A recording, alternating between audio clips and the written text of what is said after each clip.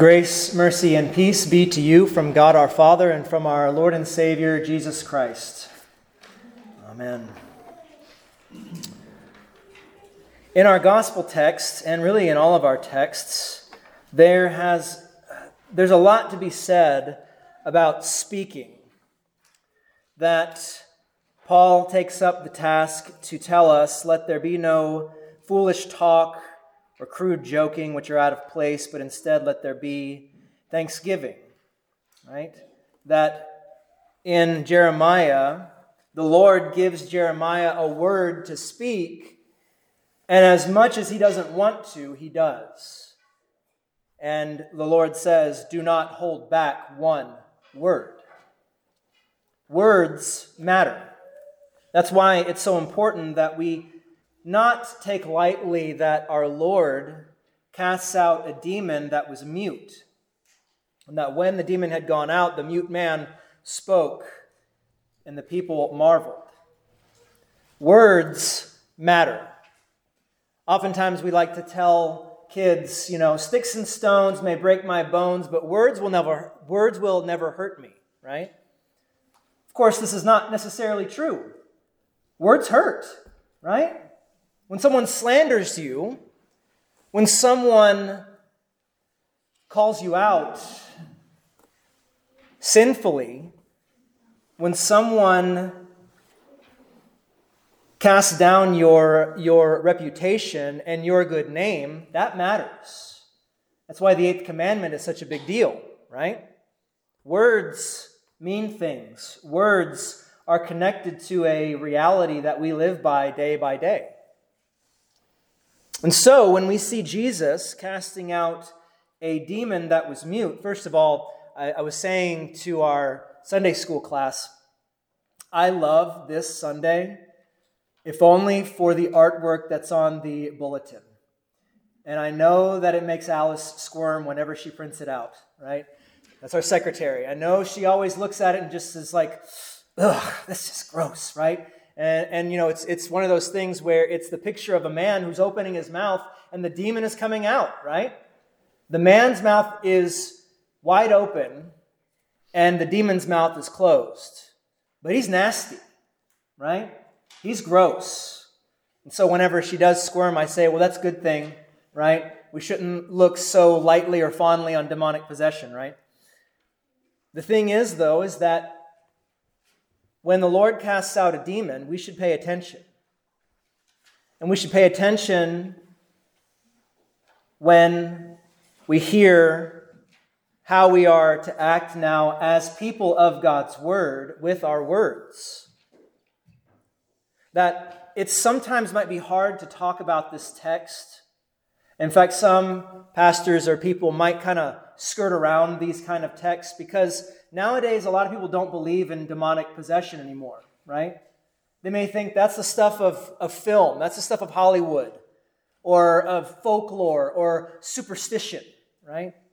That demonic possession or demonic oppression doesn't really exist. It's just more of like you need to go see a psychologist. You got to go see a counselor. You got to talk it out. You got to find a way to deal with it. When in reality, we as Christians, according to God's Word, know that, you can go to a psychologist, you can go to a counselor, you can talk about these things, but really, you cannot get around the spiritual reality that we are in a spiritual battle every single day. Every single day, Satan and his forces are attacking God's children. If you want to know how Scripture really thinks about it, look at what those who see Jesus do this say to him and slandering him, saying, he casts out demons by Beelzebul, the prince of demons. That in the ancient world, you probably heard the term Beelzebub, right? Beelzebub is literally translated as Lord of the Flies. That it was a way to mock Satan. That he is the Lord of the flies of the dung heap, as it were. That his demons can't help but swarm and peck at lies, because that's what they feed off of, right? It was a way to mock Satan. But now Jesus is being slandered with their words, saying that he casts out demons by Beelzebub, the prince of demons. Words matter, especially when you're talking about the Son of God.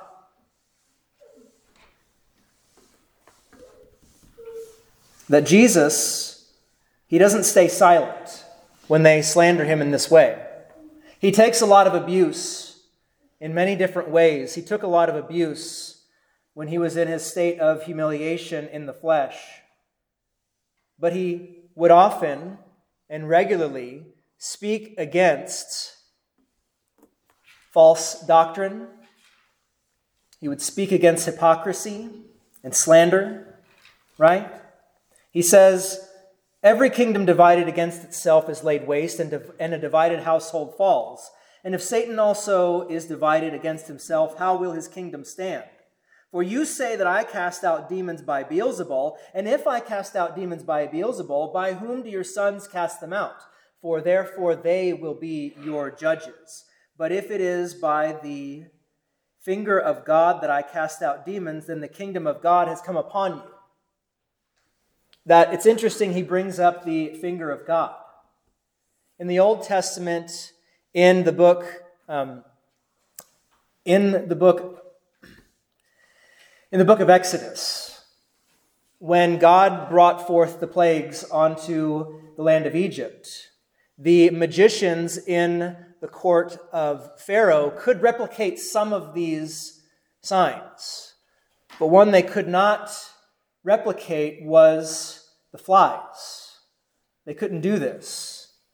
But these people here are basically likening Jesus to a pagan, to a person who is demonically possessed or controlled. But he says to them, and how could they not know this if they know their scriptures? The finger of God has done this. That if it is by the finger of God that I cast out demons, then the kingdom of God has come upon you. That even the magicians in the land, even the magicians in the land of Egypt, when they could not do the mighty signs and works of God, they would say, surely this is the finger of God. That these people are being rebuked for slandering Christ. But he responds to words with words. How do we see this now? Well, the Lord, our Lord Jesus Christ, wants us to know that by his power, we can overcome that demonic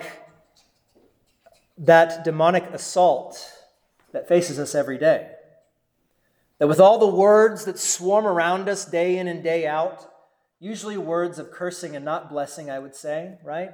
Especially if you watch a lot of TV or news. A lot of bad words out there. A lot of things that will bring us discouragement or maybe even pride. That our Lord speaks his word and he absolves us of our sin.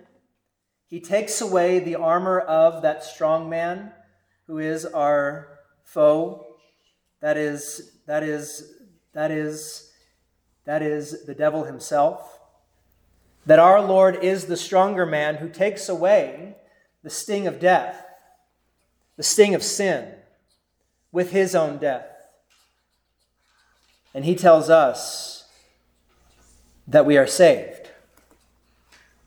We have to understand, though, that as we go through our lives, we cannot go through our lives as Christians and not understand the spiritual reality that we face day in and day out. That demons do exist, that Satan does exist, and that they are working to deceive us constantly. They serve Beelzebub, right? The Lord of the Flies, the Lord of Lies, as it were. They trust in their armor and weapons, the sting of death and the pain of sin. And yet, oftentimes we go throughout our lives not even realizing what's going on around us. There's a quote. I think I got it from a movie one time, but I'm not sure if they took it from C.S. Lewis or whatever, but it's a great quote. That the greatest trick that the devil ever played was convincing the world that he didn't exist. Think about that. The greatest trick that the devil ever played was convincing the world he did not exist. You talk to people nowadays and you say, that's demonic. That's not right. That's satanic, what people are doing, right? And if you need an example, where do you start, right? People who believe in gay marriage, who believe that abortion is a good thing, it's demonic. That we're destroying ourselves and our children for the sake of what? Our own sinful pleasures or our own despair, as it were, even, to be charitable on some degree. That we give in to lies all the time. We give in to the deceptions of that devil who doesn't love us and would like to see us cast into hell with him. And because of this, oftentimes when we're faced with the hard realities of the sinful world, of the satanic forces that are against us, what happens to us? Do we speak out? Do we say, that's not right? Do we say, that's demonic, right?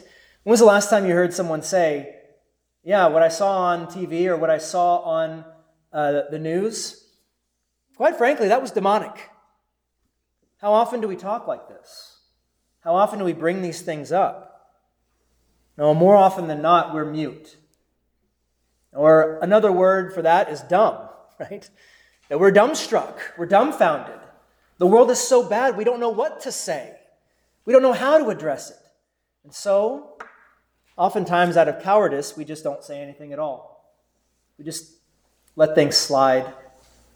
If people are living in sin or anything like that, if they're not doing the things that they should be doing, even if they're Christians, right, that we in brotherly love should be able to call them out and just say, this is not right. This is not what God wants for you. Repent because God loves you and God desires more than just you and your sinful desires. But oftentimes we're mute. We're dumbstruck. We're dumbfounded. We don't know what to say because oftentimes we think that we need to be able to say the perfect thing in the perfect way in order for someone to hear us, as opposed to just speaking the word of God in love and letting that be enough. We get ahead of ourselves. We get in our own way. And we say to ourselves, maybe not out loud, but quietly we might say, surely there must be more than just saying you should not commit adultery. Surely there's got to be more than just saying don't bear false witness against your neighbor, right? Surely there's got to be more than that. And we as Lutherans will say, yeah, if you want to give them the explanation in the small catechism, that's good too. But really, let that be enough sometimes. That's enough. Maybe add a word of love with that call to repentance. Oftentimes we let the perfect, quote unquote, the perfect become the enemy of the good. That instead of just speaking a good word to people about maybe what they're doing wrong or even what they're doing right, God bless you, right? God be praised of what He's done for you. But oftentimes, how much do we say that? How many times are we just left mute by not speaking against sin and not speaking for godliness? And really, we need to repent of this. That our muteness, our dumbness, our being dumbstruck and not speaking against the ungodliness of this world, and our muteness and not speaking for godliness is conforming really to demonic standards, if not being outrightly under demonic control or demonic influence. That when you see it as a hard line like that, you know the truth. So that if you find yourself in a position where you just say to yourself, I'm just not going to say anything because I want to keep the peace. I'm not going to say anything because I don't want to hurt anybody's feelings. I'm not going to say anything because I'll just look foolish. That's exactly what Satan wants you to do.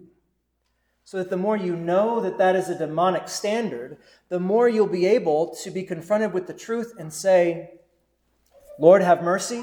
It's not going to be perfect, but it's going to be good of what I'll say. It's going to be good because it is God's word, which is ultimately good. And you don't do this by yourselves.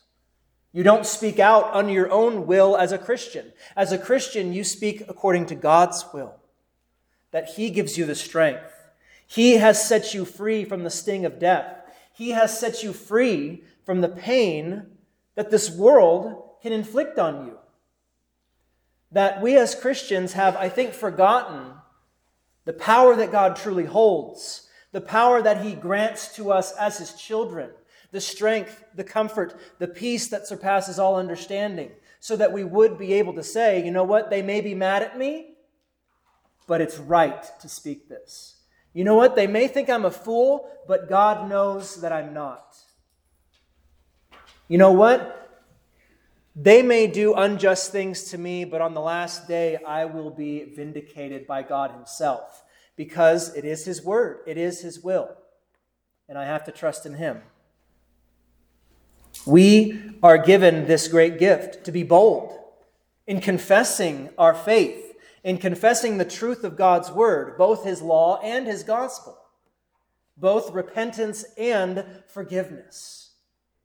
That we are given this gift, and we should not squander it by remaining dumbstruck when faced with this world.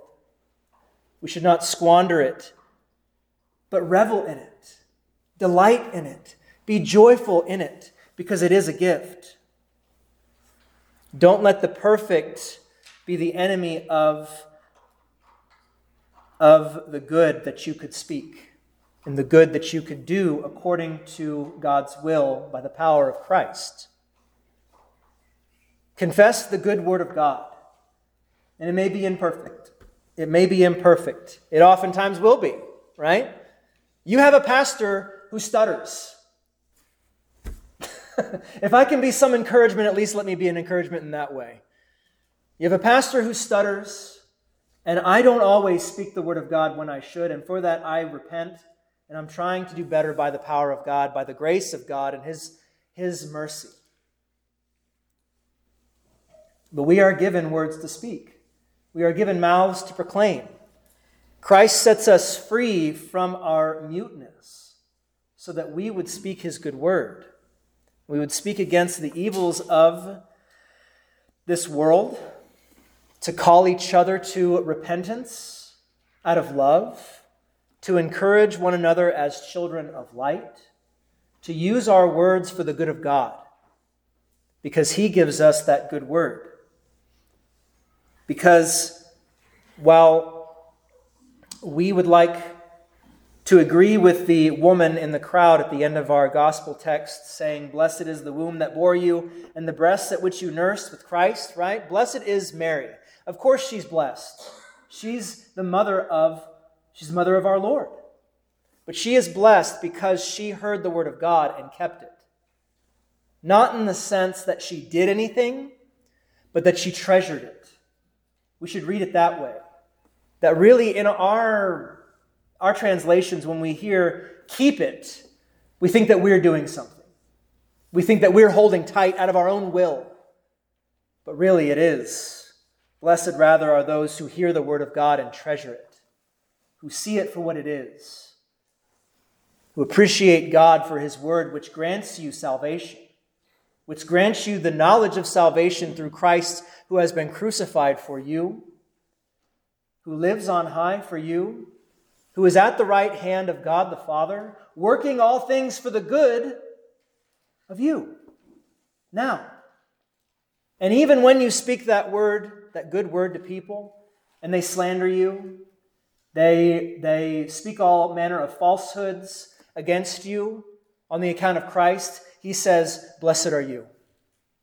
Blessed are you when they curse you and they revile you and they speak all manner of falsehoods against you for His sake." that either way, speaking God's word is a blessing. It is a good thing. And it grants us peace. And the peace of God, which surpasses all understanding, guard your hearts and minds through Christ Jesus our Lord. Amen.